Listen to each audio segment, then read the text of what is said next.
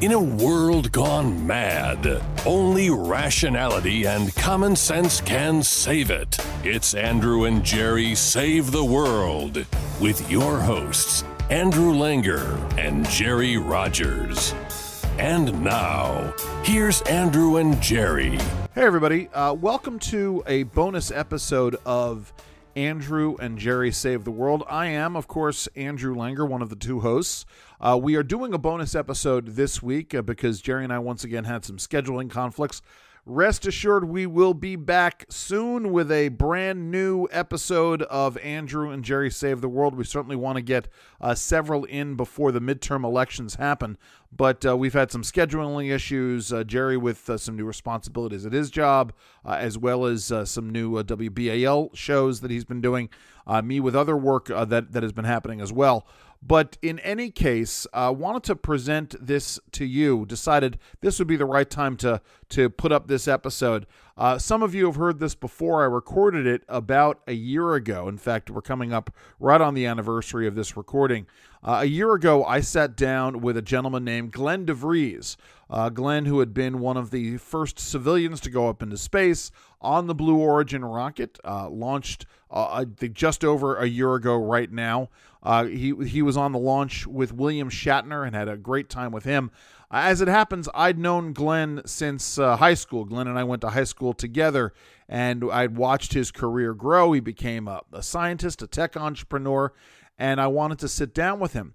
Tragically, several weeks after this interview had taken place, which in and of itself was just after he had returned from his Blue Origin flight, Glen tragically died in a plane crash. He was piloting a plane and it crashed. A very, very sad event. I know I was shaken up by it when it happened, certainly. But you're going to want to listen to this conversation. It is a wonderful chat he and I had, not just two friends catching up, but two old friends talking about a wide variety of issues, science and public policy and inquiry and passions and how you translate your passions in life into your passions in work. You're going to want to stay tuned to all of it. So please check it out. And without further ado, here is my interview from last October, with Glen de Vries. This is really the best, one of the best parts of my job, and this is even better because it's the intersection of two things that I love: talking to people who've been into space. I've interviewed a number of astronauts, as you all know, but also talking to people that I went to high school with. We've had a number of those guests on over the years. Here's a great intersection. Joining me today is Glen de Vries. He was one of the Blue Origin astronauts to go up just a couple of weeks ago. We're so glad he can join us. He is also, Glen, let me make sure I pull up your bio here to make sure I have it. Glen founded Metadata Solutions in 1999. They were acquired by Dassault Systems. In 2019, he's on, right, you're the vice chair of life sciences and healthcare there. We're going to talk about your philanthropy. You're going to talk about your time at Carnegie Mellon. And you're a trustee at Carnegie Mellon as well, and what the founder of water.org. Also, at Captain Clinical on Twitter. You should definitely follow him there. So Glen, I mean, listen, I was absolutely thrilled when our friend Jesse Lunenpack messaged me on Facebook. He says, "You're not going to believe this. Glen is going up in the Blue Origin spaceship." But let's start here because, so you all know, Glen and I went to high school together. We weren't the same year. He was a year behind me. We were part of the same friend group. Have you always been a space nut? Were you a space nut when you were a kid? Yeah, actually, Jesse and I sat next to each other in the front center of every science class, I think, at Fieldston. And not just Jesse, but people who I knew from grade school. Yeah. Came out of the woodwork and kind of emailed me and found me. And people were saying, you have been talking about this your whole life. I can't believe you're actually going. Did you, obviously you didn't, well, we're going to talk about your career, but I mean, this was a winding path because this is like a bank shot. So like when I was a kid, I was a space nut. Neil Armstrong was my hero. I found that I didn't have the aptitude for math, which we all know. Just spending time trying to listen to me do math on the air, I don't have that. But I also was too tall. So it was, but I mean, so I didn't get to go, but I mean, so did you, when you went to Carnegie Mellon, did you think that this was someplace you were going to go, or? I know I did. I mean, and I definitely spent, I think, my whole life kind of fantasizing, if I could use the word, about going to space. I even today, in my bedroom, I have lamps that are next to the side of my bed that kind of look a little bit like jet engines. You wouldn't know that unless I told you that. And it's literally like Star Wars sheets for a 49-year-old. In fact, just a huge fast forward, like it feels really weird to go to bed and actually think about being in space, not just fantasizing about going. But that was my life. Like I always thought about that. But I, as you know, I was like the consummate science nerd. Right? Yes. So it didn't matter if it was physics or chemistry or biology. And professionally, I wound up going down the biology route and winding up in healthcare and life sciences. But it's not like the space part ever went away. My interest went from, molecules to cosmology, and engineering was always a passion. I always thought spaceships and planes were the coolest thing. So yeah, it was always there. Did you have that space shuttle? I want to say it was called the Space Shuttle Construction Book. I think the book you're thinking about, maybe the one I had was the Space Shuttle Operators Manual. That's it. Yes, that's exactly it. And it has literally, there's a copy in the other room. It has excerpts from NASA procedure manuals and diagrams of all of the panels. And I would pore over that book for hours. Yeah, looking at it, thinking about putting on a spacesuit. I mean, every little last detail was something that I just loved. So. No, I was just going to say, because I dressed up as Neil Armstrong for a 5th grade. I had to read a biography. We had to read a biography of an explorer. I chose Neil Armstrong, dressed as Neil Armstrong for the presentation. I'm sure you went down that road as well. That's a pretty good one. Yeah, I definitely had a lot of space themed in my life. So okay. So let's talk about. We're going to talk about your journey in a minute, because I know my listeners and viewers want to talk about your entrepreneurship journey. But before we get to all that, I mean, let's talk about how this particular trip came about. Sure. You reached out to, was it the Blue Origin? You heard that they were looking for folks. Well, how did this happen? Yeah. So honestly, I probably about 9.5 years ago, because of Virgin Galactic, I realized like people could go to space. Like this might actually become a thing. And so I was interested since then, and I've been really interested. I've been lucky enough in my career that I was in a position where I thought, not only is this starting to become possible, when I was watching Blue Origin, who was making tremendous progress, but I might actually be able to afford to do this too. And so, Blue Origin did an auction. I participated in the auction, which I'm sure put me on their kind of list of people who were serious. And you have to talk to Blue Origin about the selection process. I actually don't know what it really was, but if you look at people like Chris Boshouse and myself, who were two of the first paying customers, I think they're looking for people who really could advocate for why this was so important and hopefully bring this kind of message to the world. And so I got to be in the lucky Venn diagram place of that. And when they called and said, "Would you like to go?" It took me about a millisecond. Yes, I understand. It's funny you say that, because, and I'm sorry if you can hear my dog in the background. Okay. Because this issue of private space flight is one that I've been involved in my policy world. About 10 years ago, I spoke up on Capitol Hill at the founding of something called the Competitive Space Task Force. I saw your presentation. Oh, there you go. Thank you. Oh, wow. That blows me away. And so this idea, right, that we have government-sponsored space flight, just in the same way that we have government-sponsored exploration of the high seas, gives rise to this idea of private space exploration. Obviously, it's there's quite a bit at stake here, but then you have these issues of but really it's all about economies of scale and all of that. But talk about that. I'm sorry. So I do have now a couple decades of experience in life sciences, and I honestly think I've seen this movie before, and in a good way, right? So if we were sitting around waiting for governments to create cures for rare diseases, cancers, vaccines, whatever you're waiting for, imagine if we were just waiting for governments to get that done. Yes. And I think that the answer would probably unfortunately be that we'd be waiting a really long time, if not forever, for a lot of things. In life sciences, you've got regulators, and I am always the first in my professional pursuits to come to the defense of regulators. Sometimes people are like, "Oh, they're slowing things down." No, these are people who, of course, every bunch of apples has maybe a bad one in there too, but in general, people who are at the FDA care about public safety and protecting the public. So you've got this layer of regulators. Then you've got academic institutions and publicly funded organizations like the NIH, the National Cancer Institute, universities that work together, and they create this kind of academic and intellectual fabric that underlies the life sciences industry. Then you've got Pfizer and Johnson & Johnson and Moderna and Sanofi and all these companies, large and small, this industry stack on top.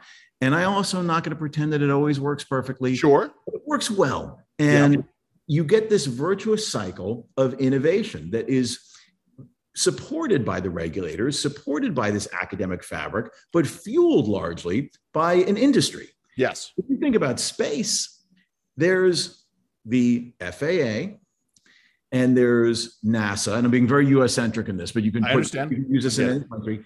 And what we didn't have for the last 60 years, and I shouldn't say last 60 years because these companies have been working for 10, 20 years now, but you've got SpaceX, and you've got Blue Origin, and you've got Virgin Galactic, and you've got Axiom, and you've got companies large and small, everything from big pharma to biotech conceptually, that has made a stack that looks just like life sciences. Sure. And so I feel like that is going to be this now innovation engine.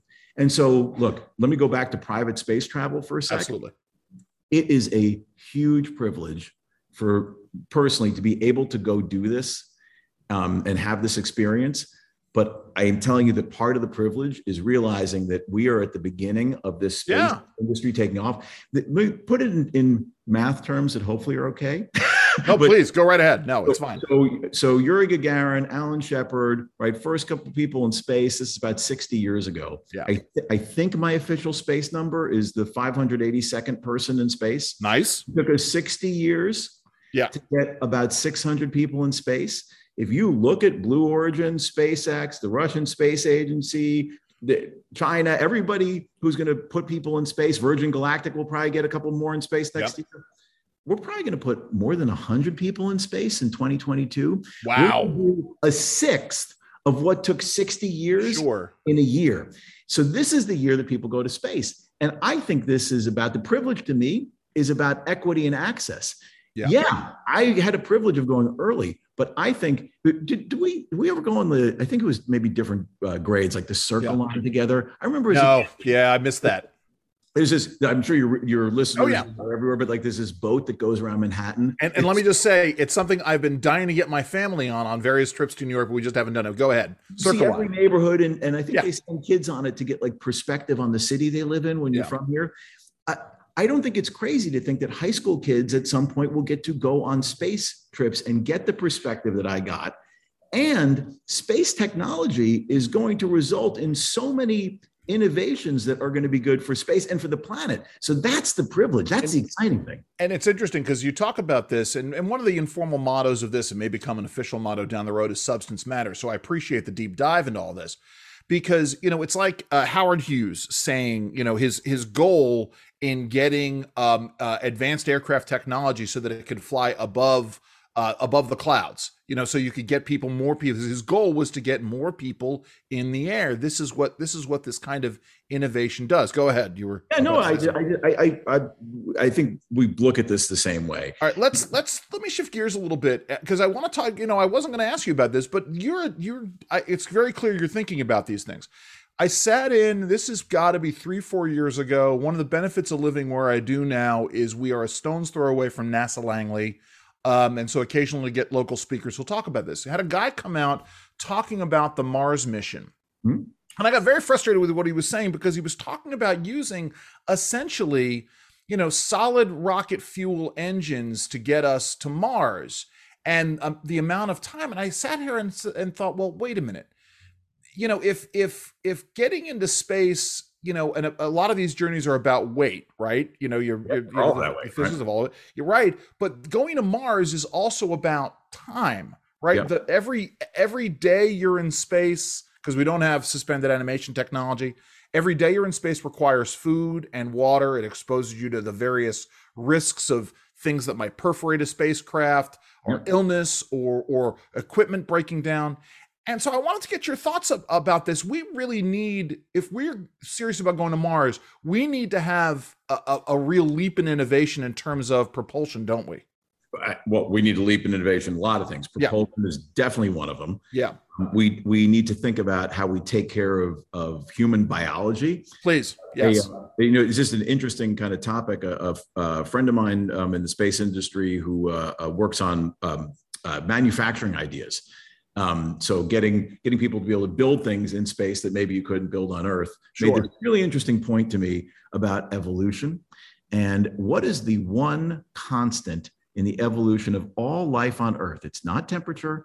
It's not pressure. The atmospheric pressure has changed. It's certainly not the composition of the oceans or the air. It's 1G.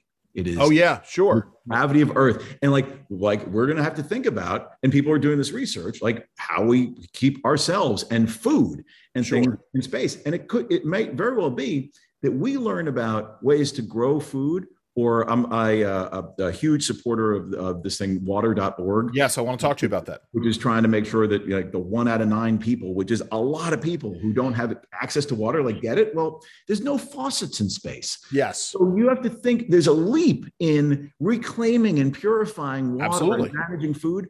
That's the kind of thing that I really feel like is going to benefit life on Earth. It's going to solve problems here.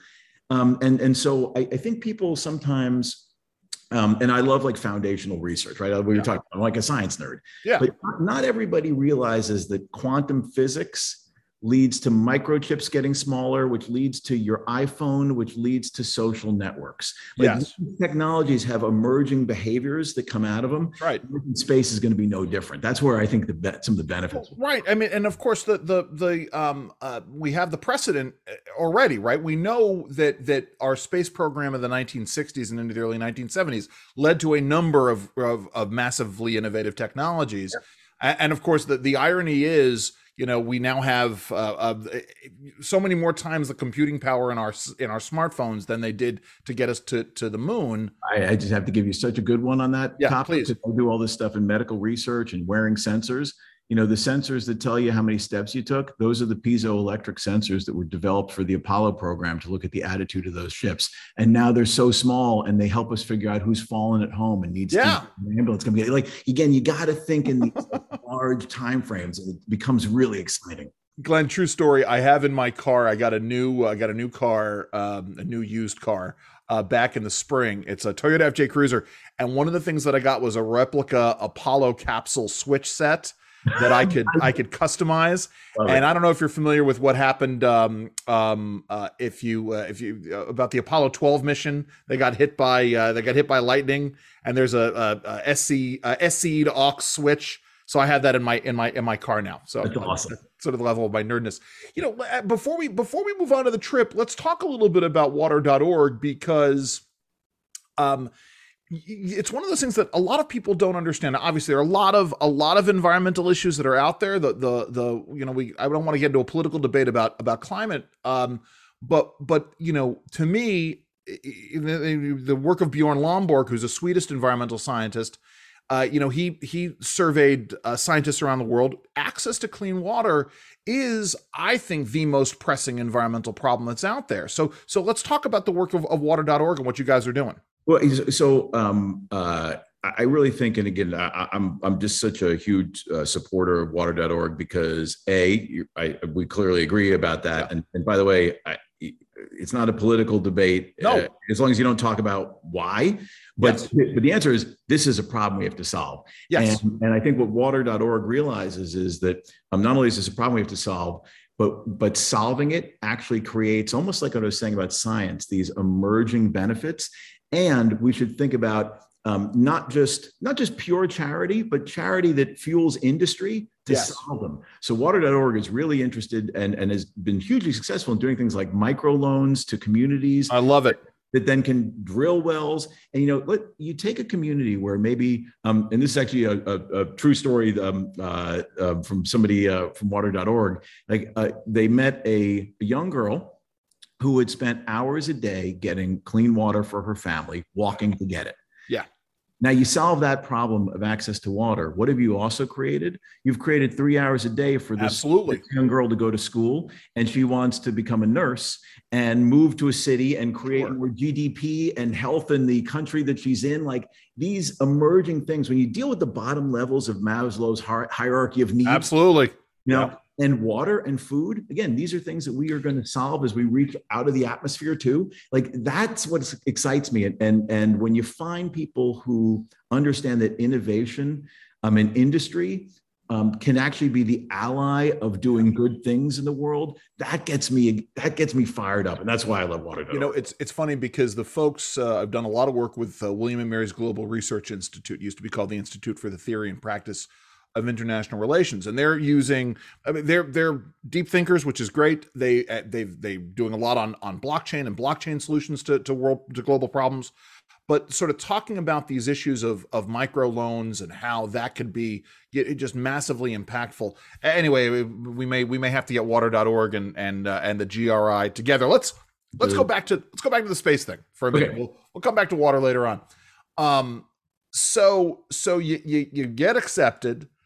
What's the process like? I mean, we want to get to the point where you're going up, and again, I want to be cognizant of your time, but what's the process like once you get accepted to the day you're going to go up? So there's just a couple days of training that you have to go through to go on this Blue Origin flight. And look, Bill Shatner did it. He's 90. Yeah. By the way, Bill is in great shape for 90.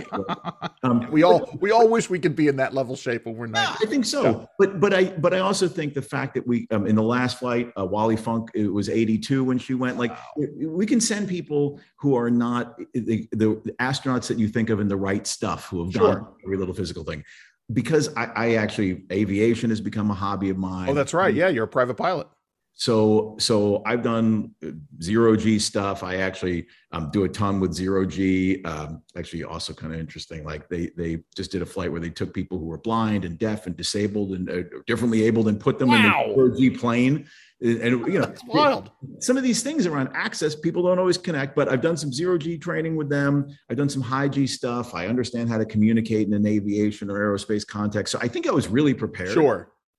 But the training is about really understanding the mission, understanding the craft. You sit in a simulator. If you saw any of the interviews that we did, it looks like there's the capsule behind us. It's not the real capsule. It's a perfect engineering of the capsule. So you figure out all your motions getting in and out of the seat. You figure out and you bond with the other people you're going to be up there with, and you figure out your plan together. Like we all were very focused about using the time to look out the window. Yeah. What you would imagine. Sure. But actually, Bill, William Shatner was. Yeah, I get it. Bill is fine. It's confusing to me that I refuse to refer to William Shatner as Bill sometimes, but I get it. But my friend Bill suggested, like when we're at the very top of our orbit, we decided we'd do it at apogee. We would stop looking out the windows individually, and we'd make sure that we had like a moment of camaraderie. Yay. It was such a good idea. Like we had such a kind of human experience too. So you kind of think about your plans and get ready, and that's the couple days, leading up to the actual launch. Sure. Making sure you know what you're doing, and you can spend every last microsecond getting everything you possibly can out of the experience. Wow. Yeah. And that's just, I'm just sort of sitting here. I know wow is an understatement in all of this.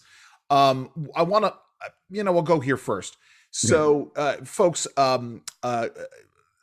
Glenn and I had a friend in high school named Gabe Weiner. He was a year ahead of me, 2 years ahead of Glenn, who was, right, Glenn, the ultimate Star Trek buff. I mean, ultimate Star Trek buff. In fact, true story, he had tickets to the New York premiere of Star Trek IV. This dates both of us. And he had a group trivia contest to see who he was going to take. I lost miserably. But so did you? I mean, was there a moment where you thought, or do you think now? I mean, boy, what do you think Gabe Weiner would have said?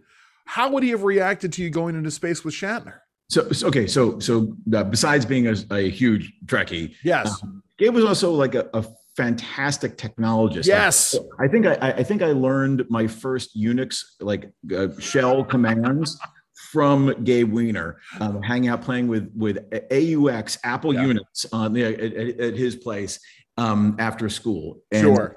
I honestly think that he would have loved the idea of getting to know the guy who played Captain Kirk. Yes. But I also think what he would have really appreciated is this transition of like something that was portrayed in science fiction becoming real, becoming science fact.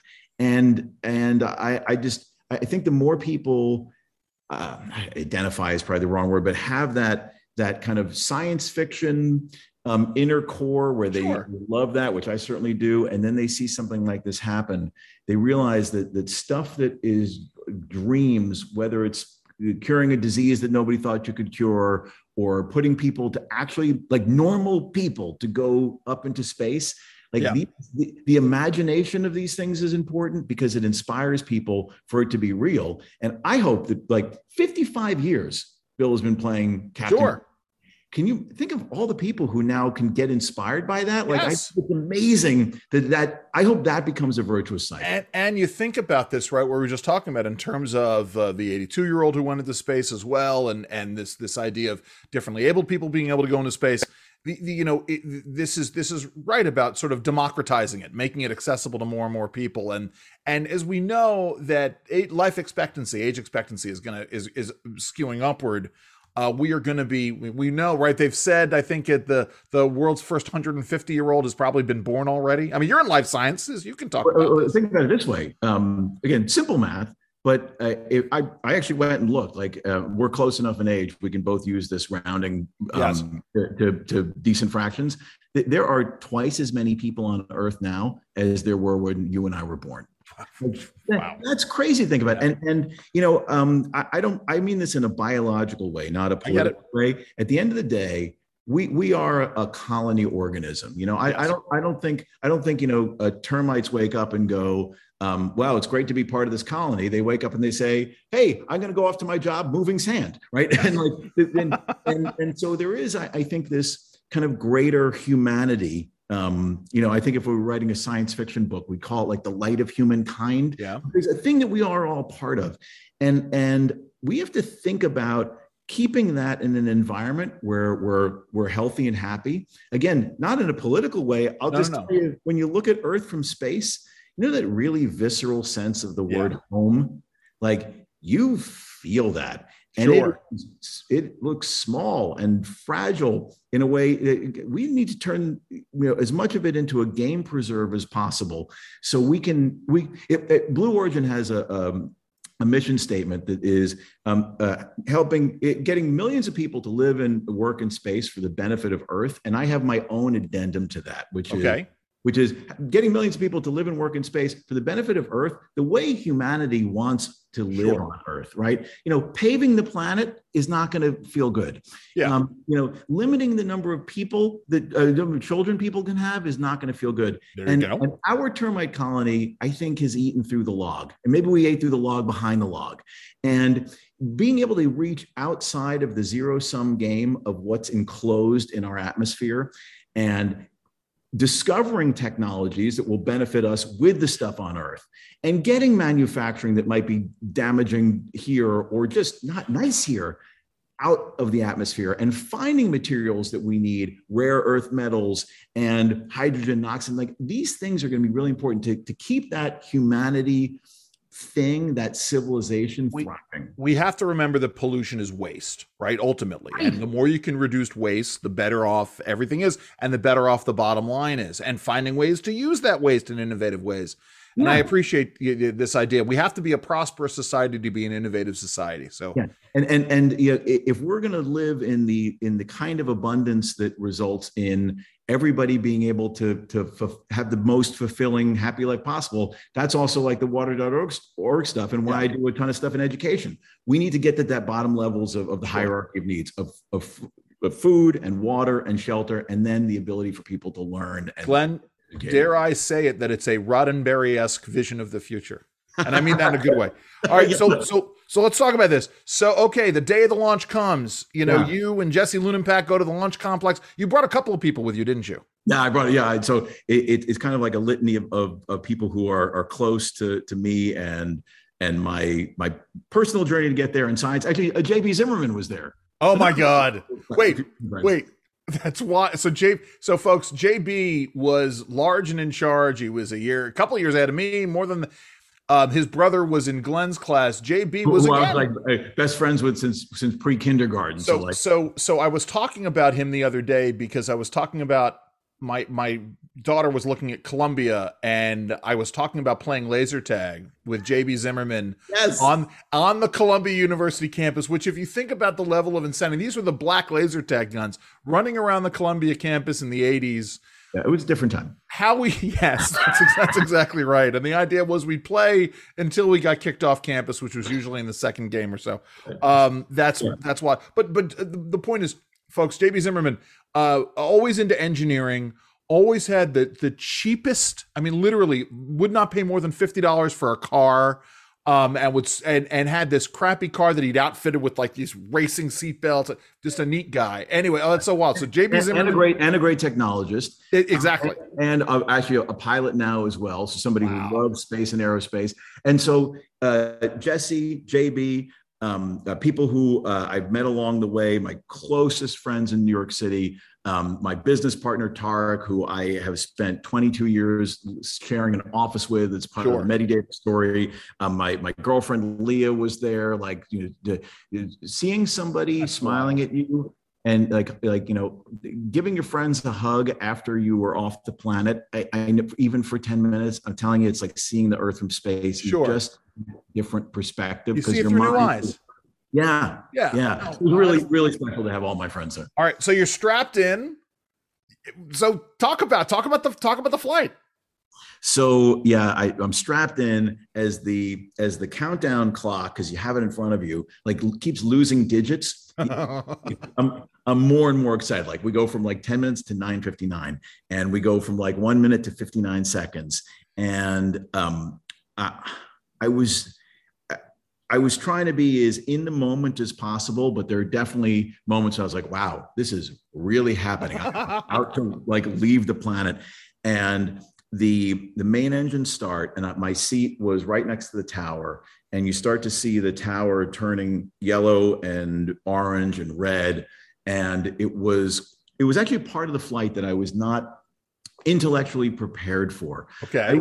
I was ready for what I was going to do looking out at the planet.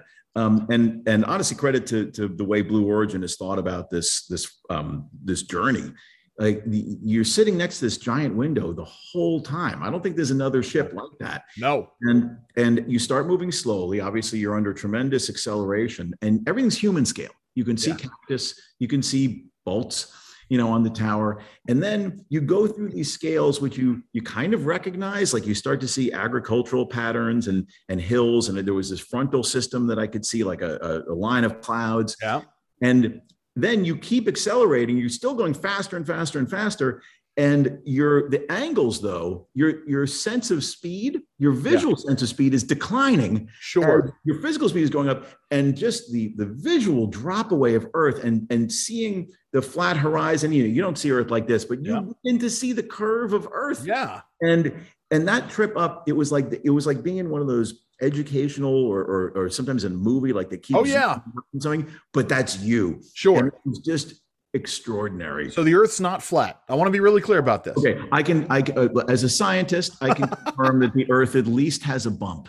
Okay, that's good. Right, it's just where you are. It's like a pimple. That's all I saw. A massive zit. Yes, got it. It's a reasonable hypothesis to say Yes. that implies that there may be more roundness than what I saw. I saw some roundness.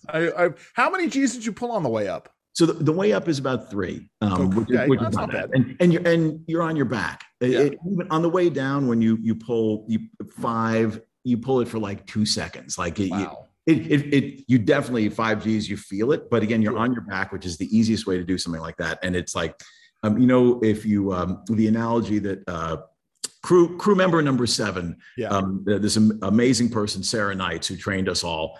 The analogy she gave us is if you throw a rock at a lake, the rock hits the top and moves quickly, and then starts to settle slowly to the bottom. Right? Okay. You're in the rock, and the lake is the atmosphere. And interesting. So that first moment of deceleration is the 5 Gs. It happens very quickly, and then it's much more gentle. It's interesting you say that, because a lot of folks seem to forget, right, that the atmosphere has mass. I mean, it's a liquid essentially. I mean, we know it's a gas, but you hit it. It's like, because did they ever do the oobleck experiments at Fieldston? Yeah, of course. Yeah, so it's like, folks, if you make a cornstarch slurry, I'm going to have my hand out here, and it's a cornstarch slurry, oobleck, like the Dr. Seuss thing, and the harder you hit it, the more tough it is. But if you sink into it, it just goes. But it just goes. And so the atmosphere starts very thin. And so you get this sense. Now you're back strapped into your seat. And I guess at some point we should talk about the top, but sure. You're strapped into your seat, and you get that whole movie that I was just describing in reverse. And the sense of speed as the wind noise is going past this capsule. It wasn't scary speed. It was exciting speed. Sure. And then the parachutes come out, and you gently float down. Actually, here's an emotionally interesting thing that happened to all of us, I think. We hear from Capcom, so the people, the person on the ground who talks to everybody in the capsule. There's a wonderful Navy test pilot, the total, can I say badass on your show? Is total badass. Of course, yes, you can. So Kevin says to us that the capsule, the booster is successfully down, and the booster is a robot, right? Yeah. It's a robotic spaceship, and we're like, yes, like this was part of our team that got us to space. Absolutely, like, sure. We're very attached to the automated part of this thing. I don't know what that says about science fiction and C-3PO and R2-D2, sure. But I felt a little bit of that. Yeah, no, I get that. And you were about to say something about the top of the capsule. Talk about that. Oh, so it was really awesome. I mean, and that was the part that I at least had my plan in my head for. And I'm in microgravity, so I've got to do something that's not just sitting in my chair at the window. So I think there's some of it on actually some of the Blue Origin videos online. I kind of turn myself upside down, or orient myself upside down to Earth. And I think there's this one moment that I think will haunt me forever. Like, it was the ultimate piece of this, where it was just the emptiness and vast blackness of space. And I think it's my mind playing tricks on me, but I feel like the blue and the white and the yellow and brown and green of Earth, I think those colors were more vivid than I've ever seen them before. They probably were. And it was just hanging above me with this tiny little line which represents the atmosphere. And you know what, again, it's like, forget about the politics of why it happens or who's at fault. But when you see the atmosphere that small and you realize how little of it there is, you go, wow, we really need to make sure we do a good job taking care of this thing. Yeah, otherwise it's like Spaceballs, where someone's going to come in and suck it all out. Yeah, I right. I mean, and so it was this very visceral moment. I think it was really nice to have actually Bill as part of our crew, because Chris is an engineer, and Audrey actually is an attorney by training, but spends her life in engineering and operations. And I think about science all the time. Having somebody who thinks about emotion and the expression of it professionally was such a wonderful thing. And I think, if people haven't heard Bill talk about it, he really expresses that feeling of welcoming and safety that you felt that moment. My dad and I talked about this yesterday in the car, and about how, because I told him how you and I were going to be chatting, and we were just sort of talking about this, and he says, it's very clear, Shatner's emotional state after he got off, he was clearly very moved by all of this. Yeah. Have you talked to him, or do you trading emails with him? Yeah, I mean, we are all, connected and friends now. Wow. And actually, I'll tell you, so Bill had this idea that we have this moment at the top of our flight, and as we were under the mains, Chris suggested that we have another moment as a group before we got off, and Jeff Bezos comes and opens up the capsule and welcomes us back to Earth, and we unstrap and we did this like group hug, and I mean we're all crying. I mean, it was just to be able to get this different perspective. Sure. Honestly, like we were talking about gravity before, like the human body, right, is set up to function in 1G. Yeah. I'm not sure the human brain set up to see that distance and to see those angles and to get that perspective. It's going to be something that we're going to learn. And I feel like I've got a sense of, and actually a really interesting sense of that quick 10 minutes of zooming out, seeing it and zooming back. And I can't even imagine if you've been on the International Space Station for a couple months, like, sure. But you hear astronauts struggling with being articulate about how you feel differently about the overview effect. And I get it now. It's just, I think people need to see it, and I want people to see it. Let's talk about, before we, because I want to talk to you about Dassault Systems and metadata and Carnegie Mellon and entrepreneurship in a second. But you get back, the first night. I mean, I don't know if you were staying in a hotel down there or when you got home. I mean, are there those moments that first night and after where you say, "Holy cow, I've been into space"? It's still happening. Yeah. Okay. I'm sure. Yeah. And again, it's been a week and change, a couple of weeks now. And I think it's still settling in, and I'm not sure if it's ever going to fully settle in. And I don't mean that in a bad way. It's why I get so excited now. I thought I'd be excited about it, and now I'm even more excited about it. I just think you get these data points that are unexpected. And I can tell you a quick data story. Please, of course. I just think actually, it's a good segue into talking about metadata, but you go ahead. Okay, actually, truly it is, because I'm very a quantitative guy, like statistics. I work in statistically showing that therapies are safe and effective for people. Yeah. And I will admit that I, in my life, had been pretty dismissive of people who do qualitative research until a qualitative researcher said this to me. And they said, well, you can look at a distribution of human intelligence, and you can tell me what the average is and what a standard deviation is. And you can sit there with your formulas and you know a lot. But if I give you the one qualitative research data point that there was somebody as smart as Albert Einstein, knowing that point is somewhere on that curve, tells you something about the nature of human intelligence that in your zoomed out statistical view, you wouldn't know. Sure. Going to space has given me these data points that I just didn't realize existed in terms of how I think about the individuals around me, people as a civilization, the planet, even how I think about technology, even how I think about things like water and food. Sure. It just has changed me. I don't know how else to say it. You see the world. But you're seeing the world through new eyes. And there's a, and it's good because, you think about this, right? It's not just about paying money to have this experience, right? But it is paying money to have an experience that totally, I'm not going to say totally changes your outlook, but completely refreshes your outlook. It's one of those things where it is fundamentally money well spent. And not that I want to talk to you about the cost, but that's exactly 100% worth it. And it's also, as one of the early people doing it, it's spending money so it will get cheaper and scale. And so more people can do it, right? And that's exciting to me. Okay. I want to ask you an engineering question before we get to metadata, because one thing that I keep wrapping my head around is the concept of the space elevator. Yeah. Right. Which is this idea that you have platforms that are connected by a very long string. Yeah. You take an elevator up. I try to wrap my head around how this works, because I don't understand why they don't fall down, why they don't spin off into space, why they don't get ripped. Not that we have them, but it just seems to me, because, right, this is the thing that will reduce the cost of getting into space, because you'll just be able to take an elevator up. But talk about this. If we could ever build one. Yes, if we could build one. I'm not an aerospace engineer. I'm a biology guy, but to at least my my engineering layman's understanding, that's exactly, the idea is right. Think about it as like a ball on a string. Exactly. Yes. And Earth is swinging that string around, but we need to develop some very strong strings to do that. Yes.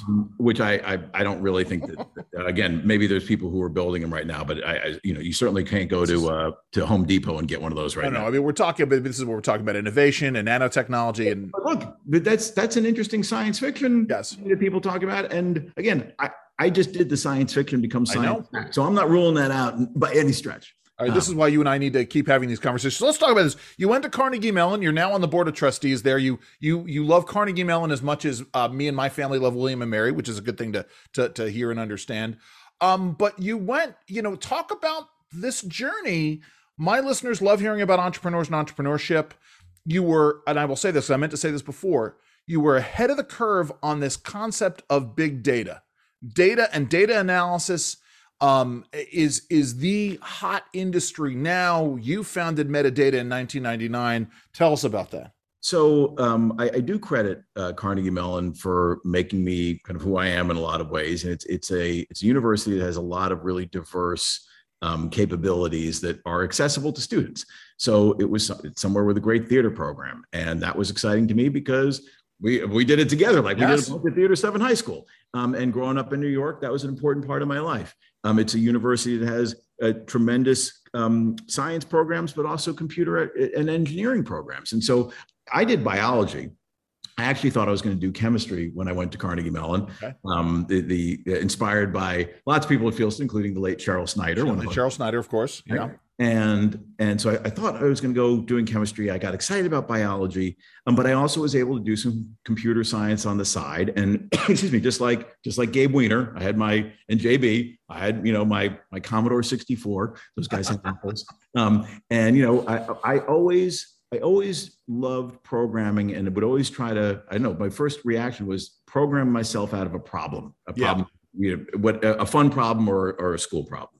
And so I go through Carnegie Mellon. I've got my biology undergraduate degree. I think at this point, I'm going to get a graduate degree in biology and spend my life doing academic research. Sure. And I'm sitting at the Columbia Presbyterian Medical Center uptown doing prostate cancer research. And I have a refrigerator full of blood samples from patients who were from before they went into having their prostate removed, which is still not something that I would wish on anybody, but sure. 20 years ago, it was a big deal surgery. Absolutely. And sometimes people would have the surgery and it would turn out they still had prostate cancer. And it was because you couldn't find the tiny little micrometastases or potential for micrometastases that was circulating through their blood. People are now doing this with circulating tumor cell assays and looking at sequencing individual cells. This was a very early kind of prescient idea along those lines. And so all the blood was behind me. The assays were on my lab bench in front of me. There was a shared Windows 95 PC in the back of the lab. So that dates it as well. Sure. And I had to literally get in an elevator to go to different buildings to get access to some of the hospital systems that I needed data from, to transcribe things from medical records. And I was sharing a lab bench with Ed Ikaguchi, who was a resident in the urology department at the time.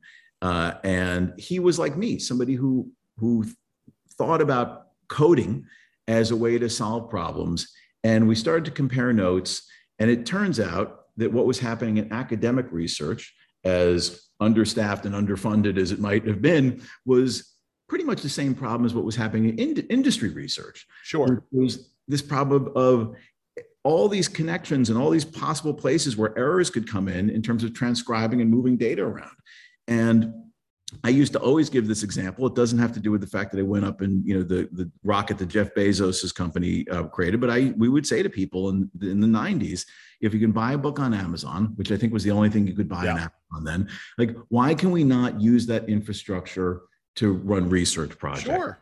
And we through a friend of ours at the hospital, met his college roommate who brought some business savvy and an investor perspective, having worked on investments, including not just technology, but also in the life sciences industry. Tariq Sharif, we met after work, and like literally 22 years later, wow, Tariq is like my best friend. We share an office that doesn't have a wall between our desks. Nice.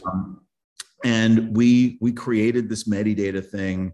It really focused in the first kind of 10 years of the company on connecting the professionals, the doctors, the nurses, the statisticians.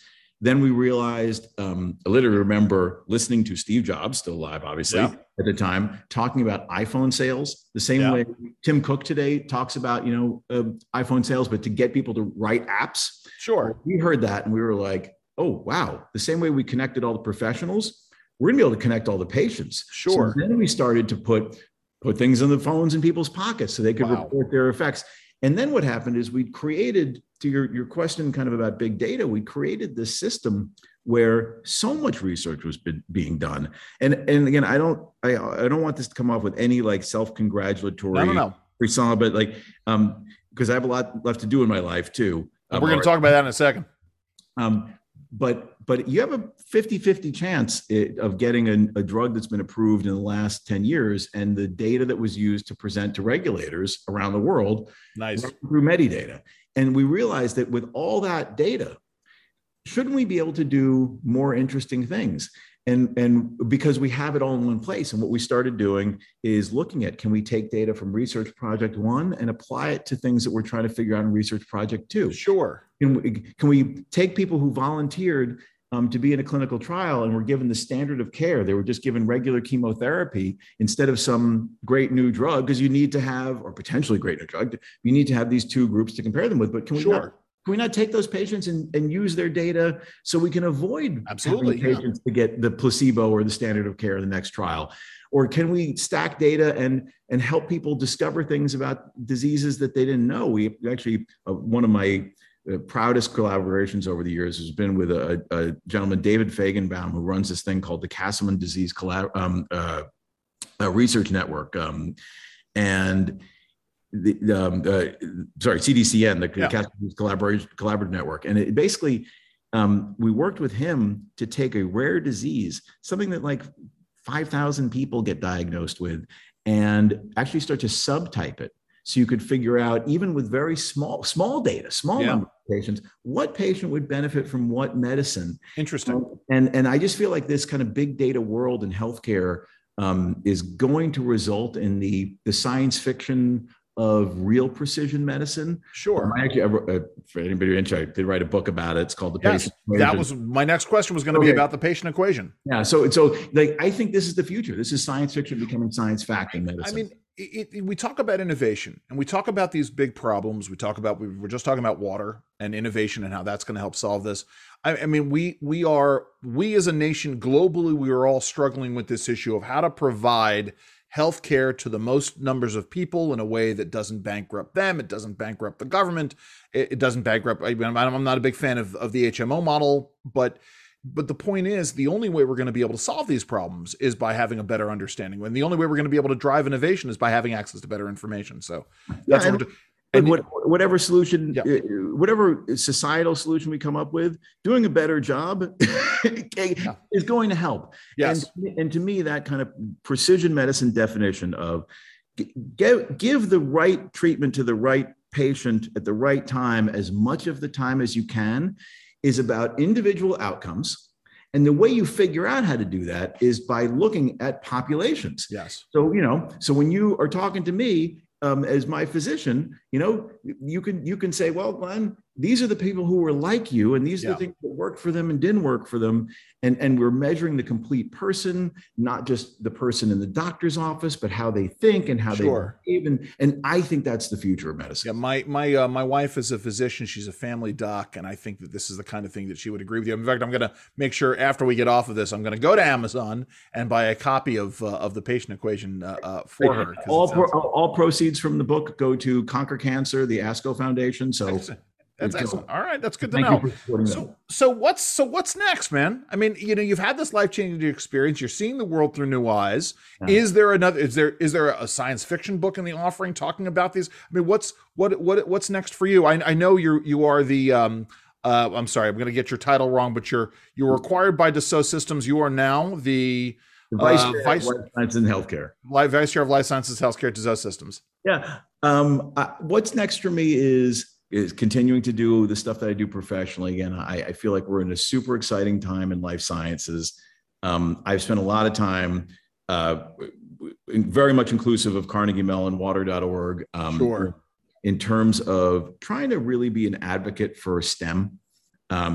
Again, not every single problem, but so many problems can be traced back to fundamental needs that people have around the world that science, technology, engineering, and math can help solve. Yeah. And I think the more people who get excited about it, who do it, the better. If I can use, it's kind of a negative example, but I know there weren't people involved, but we put a helicopter, a drone, humanity on Mars. Yes. And not 100% of Earth wasn't riveted in watching it, even though you could say close enough to that was watching when we put Neil Armstrong on the moon. Absolutely, yeah. People getting inspired and excited about innovation as a civilization is something that I really want to do my part to help catalyze. And so I'm taking all of this space stuff into what I do around STEM. Sure. That's the next big thing. Love it. I love it. Hey, before I let you go, Joe Allgrant taking over as head of school at Fieldston. I know, right? A biology professor. Yes. Yeah. So when Joe was headmaster at Dwight Englewood, he had me come in and talk about politics and bridging gaps and all of that. I'm so enthusiastic that he's taking over. He's an amazing teacher. And I am fairly certain, if you have not reach out to Joe. Because I'm fairly certain that they will have you speak at Fieldston all the time. I mean, they'll use it for as much as possible. Glen de Vries, we have to want to make it really clear. Follow Glen at Captain Clinical on Twitter. It's great to follow. Stick around for a second after I'm done recording, but thank you so very much for joining me today. Thanks so much. It was really great to catch up with you. And that was my interview with Glen de Vries. Obviously, you could still go and check out his Twitter feed on Twitter. It's out there. It's still up. Go and read his writings. Learn more about him and what he accomplished.